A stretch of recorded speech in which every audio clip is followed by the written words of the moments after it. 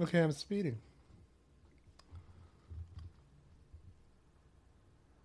Hi, Hi. how's it going today? It's all right.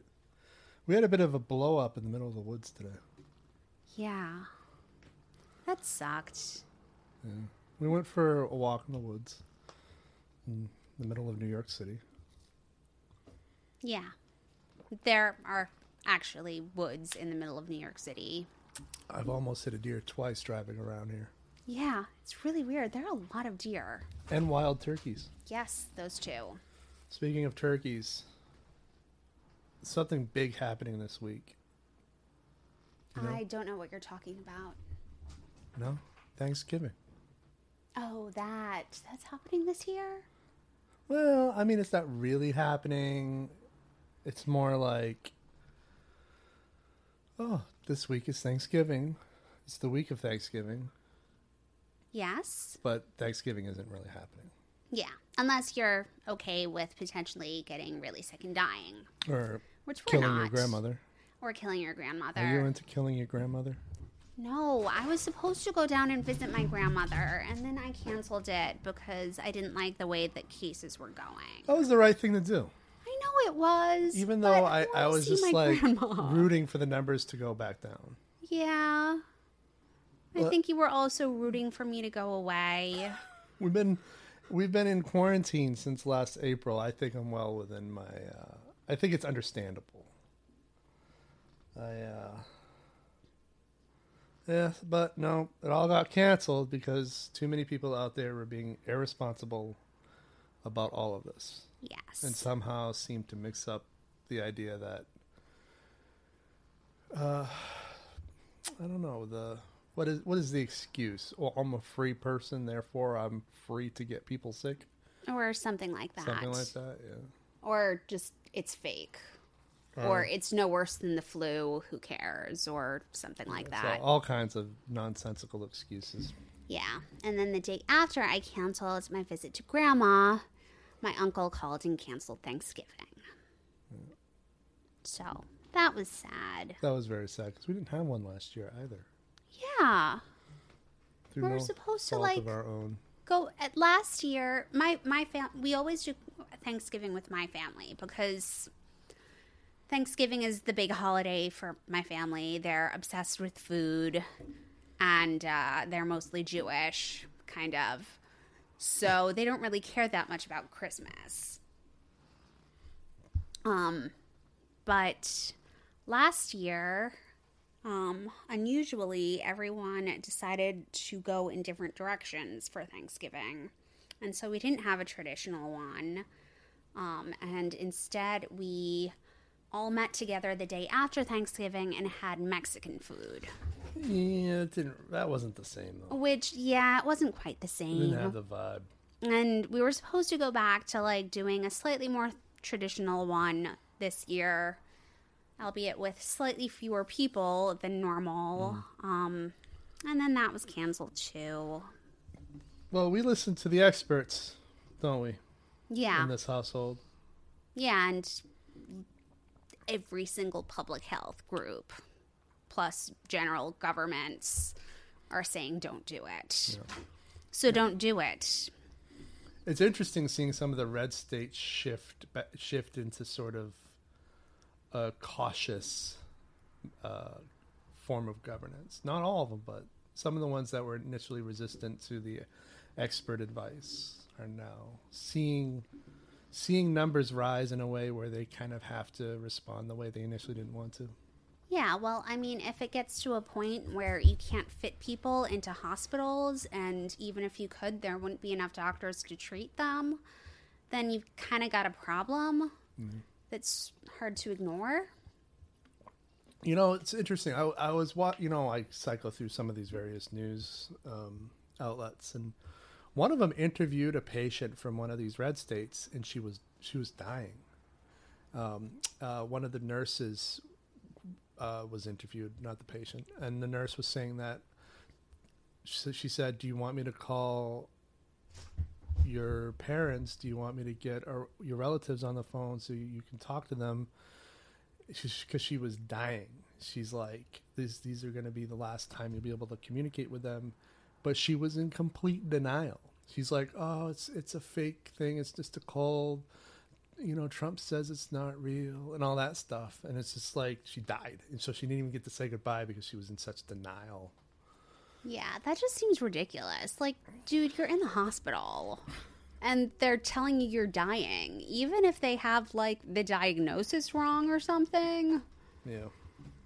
We live in a very, very sad era in terms of, like, just how deep ignorance has gotten into sort of the United States culture. Terrifying, really. And yeah, this is the first of several holiday episodes that you can look Yes. forward to. yes. You may have noticed, if you've been listening, that I changed my podcast name and I changed my logo. Sort of. I added like a purple sort of tint to the logo, and I changed it from Eric's Cine Life podcast to the Eric Norcross podcast. Jan, why did I do that? Well, so that you could discuss topics other than cinema. Yes, I felt like limiting myself to just cinema wasn't allowing me to have the output of material that I was burning to do. And I thought, well, why don't I start a second or third one and have several podcasts? But you voted against that. And so I just like, you know what? I'll just change the title. I'll Yes. change the title. I could still talk about cinema and my art life, my cine life, whenever I want, whenever I feel like I need to. But I can also dabble in other subject matters, which is who I am as a person anyway. I am fairly well-rounded in other subject matters, fairly experienced and highly opinionated in other subject matters. Yes, even when you have no idea what you're talking about. Yes, exactly. But that's 99% of all podcasters. Yes. And I will happily acknowledge if I don't know about something, which is more than I can say about Joe Rogan. Yeah. So, hey, you got something on your side. What just happened with your microphone? That was Galahad decided to jump over it. Angel face. Yes. So, we both hate A Christmas Story. Yes, we do. Why do we hate it? And why does everybody else seem to love it? I don't know. Honestly, I don't remember it that well. I've seen it maybe once or twice. And I don't know. I just didn't Holy find it shit. relatable. I just saw something from 3 minutes ago on Twitter. What? GSA had Emily Murphy, who's been getting a lot of shit. She was going to inspire our podcast about evil through bureaucracy and not doing one's job. Guess what Emily Murphy did? She has moved to officially begin transitioning and give President-elect Joe Biden the resources to transition, including $6.3 million. Oh, yeah. I had been putting together an episode about evil. That was going to be this episode. Then we're like, oh, well, it's Thanksgiving, so we can't talk about evil. Well, I mean, I guess we could, but... I mean, what's Thanksgiving for if not arguing with your relatives with different political views? But we have similar political views. Yeah, that is the problem. The only person in this household that has different political views is James, but we always put him out in the hallway whenever he starts crying. James is a cat, by the way. Yeah, and weirdly, like, all of my relatives are kind of on the same page politically. Like, they might have slight differences of opinion, but generally they agree with each other. Or don't care enough to argue. Do you want me to read this letter? What letter? The letter that she sent to the Honorable Joseph Biden Jr.? No, that sounds boring. It's like 2 pages. It's really interesting. And why would you read a 2-page letter from a bureaucrat? Because I've been following this for the last couple of weeks because it's been fascinating to me, the resistance that a legally elected leader of the free world has been getting from the previous administration to start the transition. Yeah, it is kind of interesting how, like, all of these things that we just kind of took for granted would happen, things that no one ever thought about before, they were just like little boxes with check marks to go through the process, have now become a huge deal. So, like, no one knows what the GSA is. I mean, maybe if you're like a long-time political insider, you know about it. But based on my understanding, it's not even like, it's like the organization that orders furniture and stuff, I think. And just like handles like some basic budgets and stuff. Well, they handle the money used in the transition. So yeah. But they also take the lead on other departments kind of doing their part during the transition. So if you think about like the Secretary of State, his office was basically like, well, unless Emily Murphy pulls the trigger, we can't talk to the Biden team. Well, now they don't have that excuse. They have to talk to the Biden team. Mm-hmm. And they have to. Also, there was a huge issue with the background checks because he's starting to select all of his people for his administration, but they can't start the background checks, which they needed to kind of start a couple weeks ago. Mm-hmm. FBI background checks require the transition to officially have been started. So now they can do the background checks as well. So that's pretty sweet. Ooh, cool. That's very exciting. Yeah. These days we're literally getting excited, or Eric is getting excited by a bureaucrat signing a piece of paper. Yeah, so I've been following this and I never thought much about it. I know. Nobody did. No one did. I just said that. I know. It's fascinating to me. How one letter dictates, the smoothness of a transition from one democratically elected party to another. Mm-hmm. Fascinating. So, wow, that just happened while we were recording. History transpiring. Yeah. Wonderful. Is it history though? If it's happened so many times before, it's just happening in a different way now. I think this is way more important because it was clearly somebody digging in their heels because they didn't want the other side to win. Mm-hmm. It was digging in their heels for no real reason other than personal self-interest. So. Yeah. Anyway, we were talking about The Christmas Story. I know. I hate that movie. Yeah. I don't know why people like it. I guess certain people find it funny or relatable or something.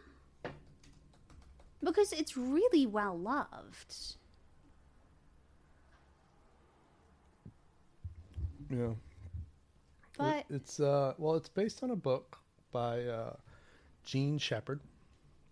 The title of the book is actually called In God We Trust, All Others Pay Cash, which is a wonderful title. I love that title. Makes me want to read it, even though I don't like the movie.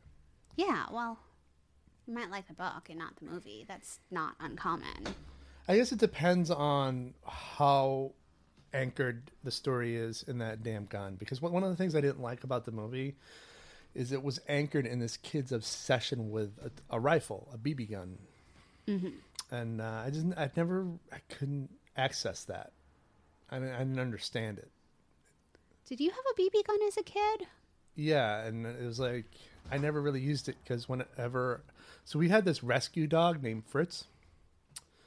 And for those of you who are fresh to this podcast, I actually wrote a short story about Fritz. It's called Fritz, and you can find it on my website. Fritz was a rescue dog who had some emotional problems, and we think he might have had experiences with a family that had misused guns, because whenever I brought it out to practice on a target, he would start flipping out. So I kind of just stopped. I decided to stop using the BB gun for target practice and just decided not to be a gun person. I decided against really growing my marksmanship because I understood that there was something wrong with Fritz as it concerned weaponry like that. So I'm very sensitive to animals.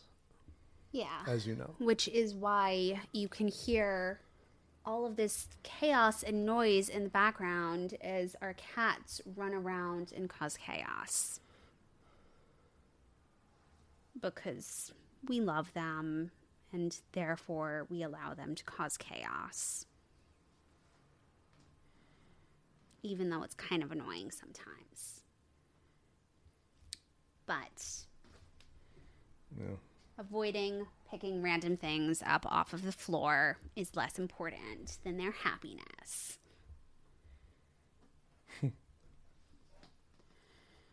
But yeah, it's kind of interesting how you kind of turned away from guns. It's one thing, my dad, who I've mentioned on this podcast before, was actually an expert marksman. He was a really good shot. He used to do trick shots when he was younger. But he never actually taught me how to shoot. Possibly because we lived in the middle of Manhattan and it could have been a little iffy trying to teach a kid to shoot there. Well, they have gun ranges in Manhattan. They're just... You have to subscribe to them, and they're underground and stuff like that. But yeah, but also he was a big deal. Always bored with gun ranges. I got the impression that he was a good enough shot that they were kind of boring for him because he could always predict where the things were going to go next. Targets were too big. They stayed too still and everything like that. I actually did do a little bit of riflery in summer camp, but despite having a father who was an expert shot, I evidently did not inherit that. I could barely hit the target in riflery, in archery. At one point, they tried to teach me knife throwing, and I could barely hit the target there. I had a bow and arrow. Did you know that? I did. Yeah, it was a fiberglass bow. And the problem with that, though, is the arrows were never... They never seemed aerodynamically refined. And so even though I knew how to use it, they always got blown out of direction. Even accounting for like the breeze. Like I knew how to account for the breeze and all that. But I don't know. I think that they were cheap. The arrows at least were kind of cheap. But yeah, I remember that too. That was all the same arrow. Yeah. I was just a plain old bad shot. Other people could hit the targets with arrows, and then they gave them to me, and I missed. No, I think after I put the gun down too, I really took up sort of an artist mindset. This was back in, I want to say middle school, maybe even late elementary, and I've been anti-gun ever since. I mean, I really have. Yeah. Not crazy about them. They're just kind of noisy and... Deadly. Deadly. And also just like living in a big city, you really should not have guns here. Like if you're living in the middle of, I don't know, Kansas or something, and the police can't come... and you feel better having a rifle nearby, then that's fine. You know, some years back, I think I might have been in my MFA or my BA, or it wasn't too long ago, but I don't know if you remember, I connected with a kid that I had gone to film school with in Vancouver. I do remember that. And Yeah. it turned out that he had stopped making films and decided to move to Calgary to teach people how to shoot guns. And he became real. I mean, he was probably a real right winger when I knew him, but it never really hit home because we were both young and we were both focused on movies. But man, this guy was a real right winger, and he was talking about how important the Second Amendment is to making sure that you always have the First Amendment. I'm like, that doesn't even make sense. That doesn't make sense at all. Yeah, Because the amendments, the amendments themselves, the amendment itself makes sure that you have it. Like the fact that we have a First Amendment is enough, and it's just like, you know, if there was ever a violent uprising or something like that, you think whatever gun we have access to is going to be able to do business with what the military has? Absolutely not.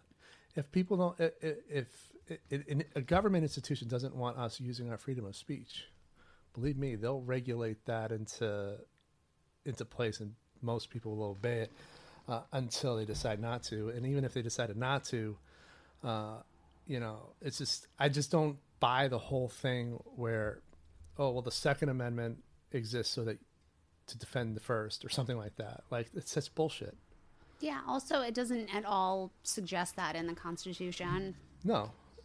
The reason it's there is because the governors who were working under the king rule at the time were afraid that these people who had them for hunting purposes would use them against the British regulars.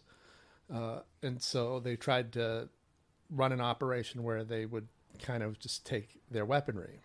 Which would then leave the people unable to feed themselves. Which we know the British were more than willing to do because they did it when they annexed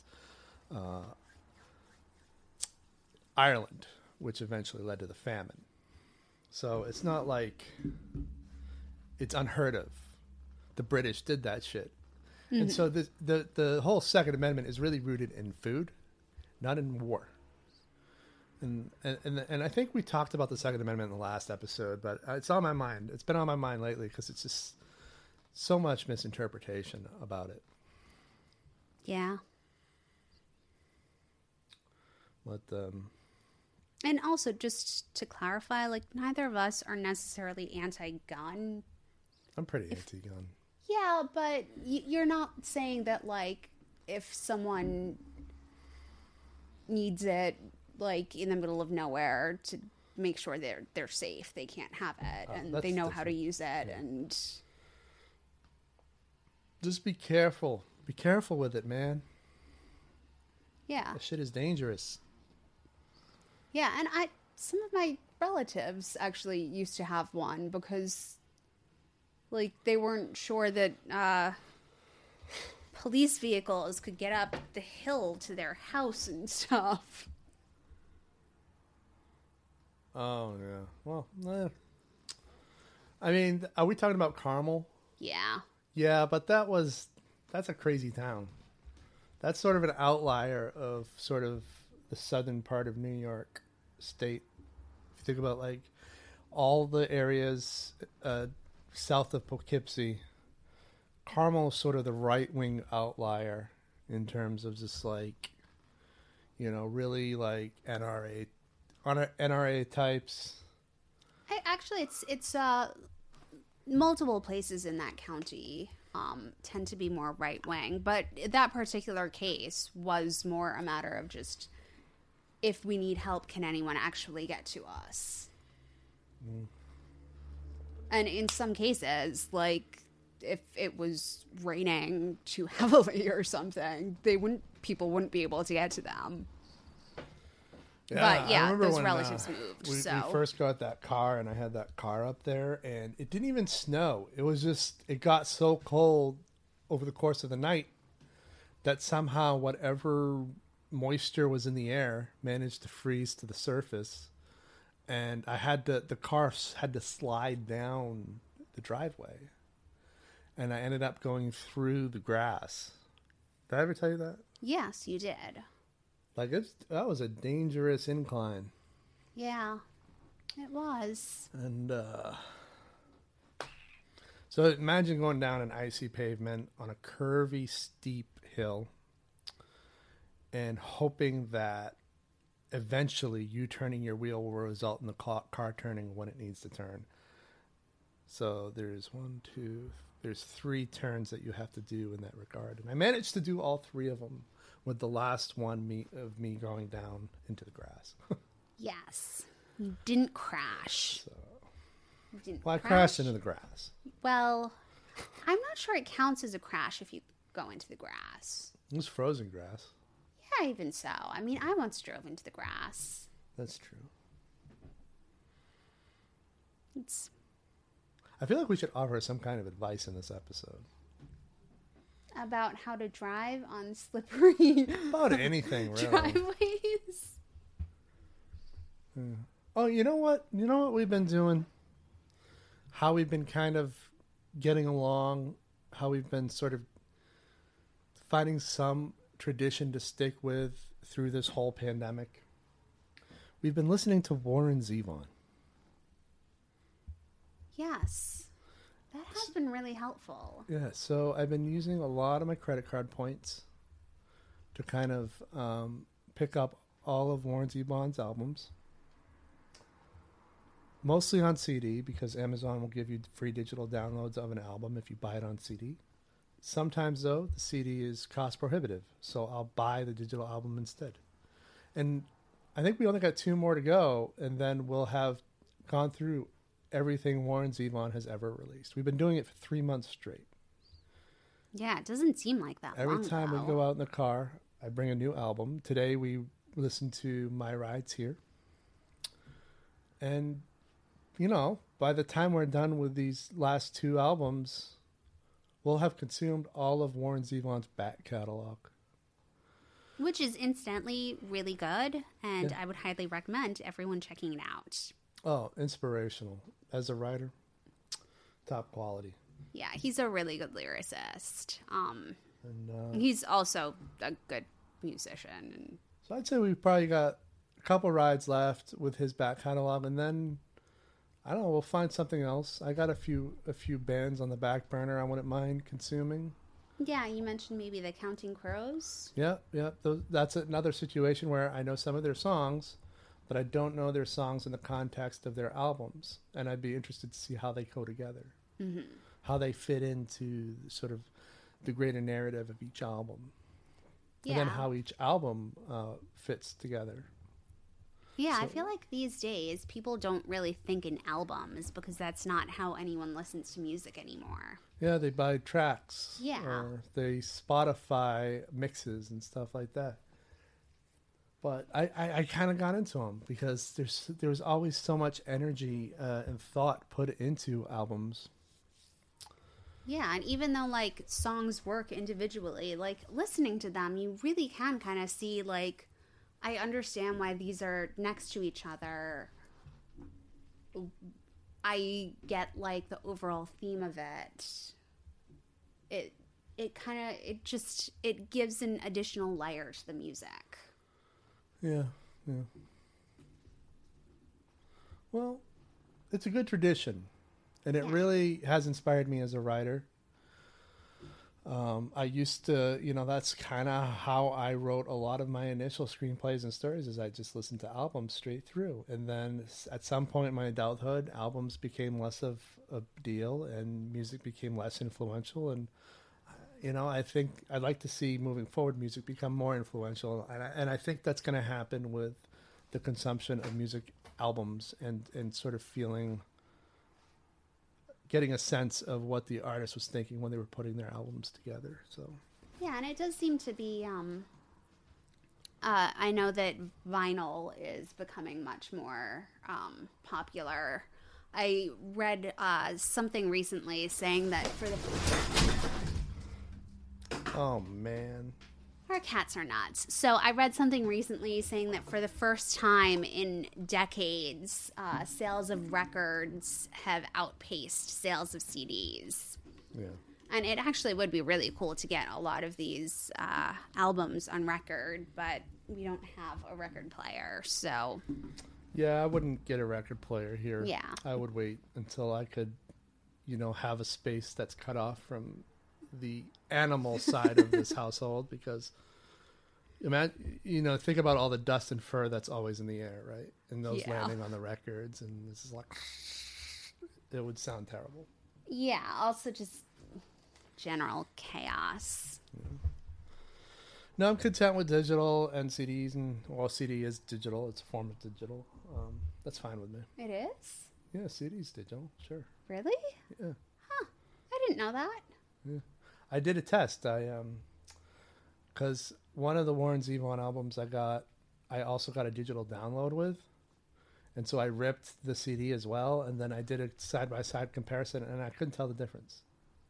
They're exactly the same.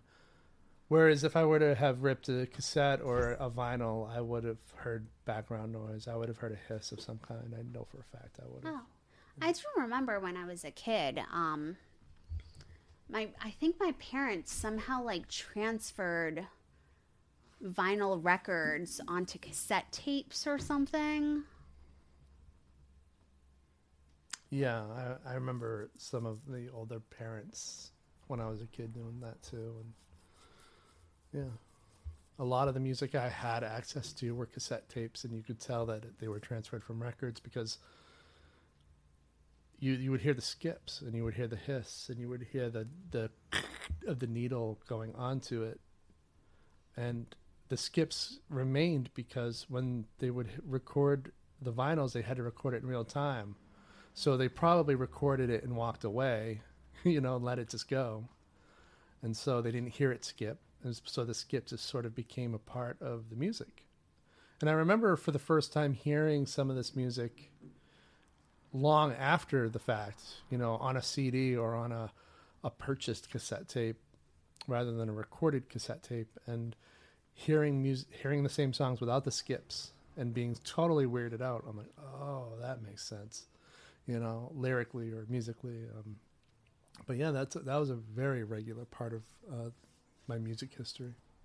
Was there anything in the process? I vaguely remember this one cassette tape that I think was based on a record, and I don't remember skips or anything. I was quite young at this point. But one thing I do remember is it being faster than it should have been. Is there anything about that process that could have caused it to speed up? I'm not sure. I mean, I suppose if you had a record player that could play at different speeds, and maybe they had it on the wrong speed, that's a possibility. But I don't know. I would have to listen to the recording and try to ascertain. Yeah, and what happened. Don't have any of the. I mean, we don't even have a cassette player, so it wouldn't even matter anyway. True. Oh, there's an idea for you guys. So go back to albums, right? Who have you been interested in digesting? I took this same project. I did it with a lot of old literature I've always wanted to digest. Remember back when I returned to school in my undergrad, I always wanted to read Moby Dick. Well, I read Moby Dick, Mm-hmm. and we got time to do stuff like that. And so I'd say that's a great sort of tradition to have for right now. Maybe every week digest a new album, one that you haven't heard back to back before. Or every day works too. Yeah, but people might have stuff to do. I'd say once a week is pretty good to start. Okay. Anyway, that's my advice for today. And then if we get off on that whole Counting Crows thing, we'll update you on that. But we're still technically on Warren Zevon. We got a couple more to go, and we'll let you know how that ends. Yes. And in the meantime, we should probably go and start trying to shepherd our cats. You're on your own with that. I always am. See you guys.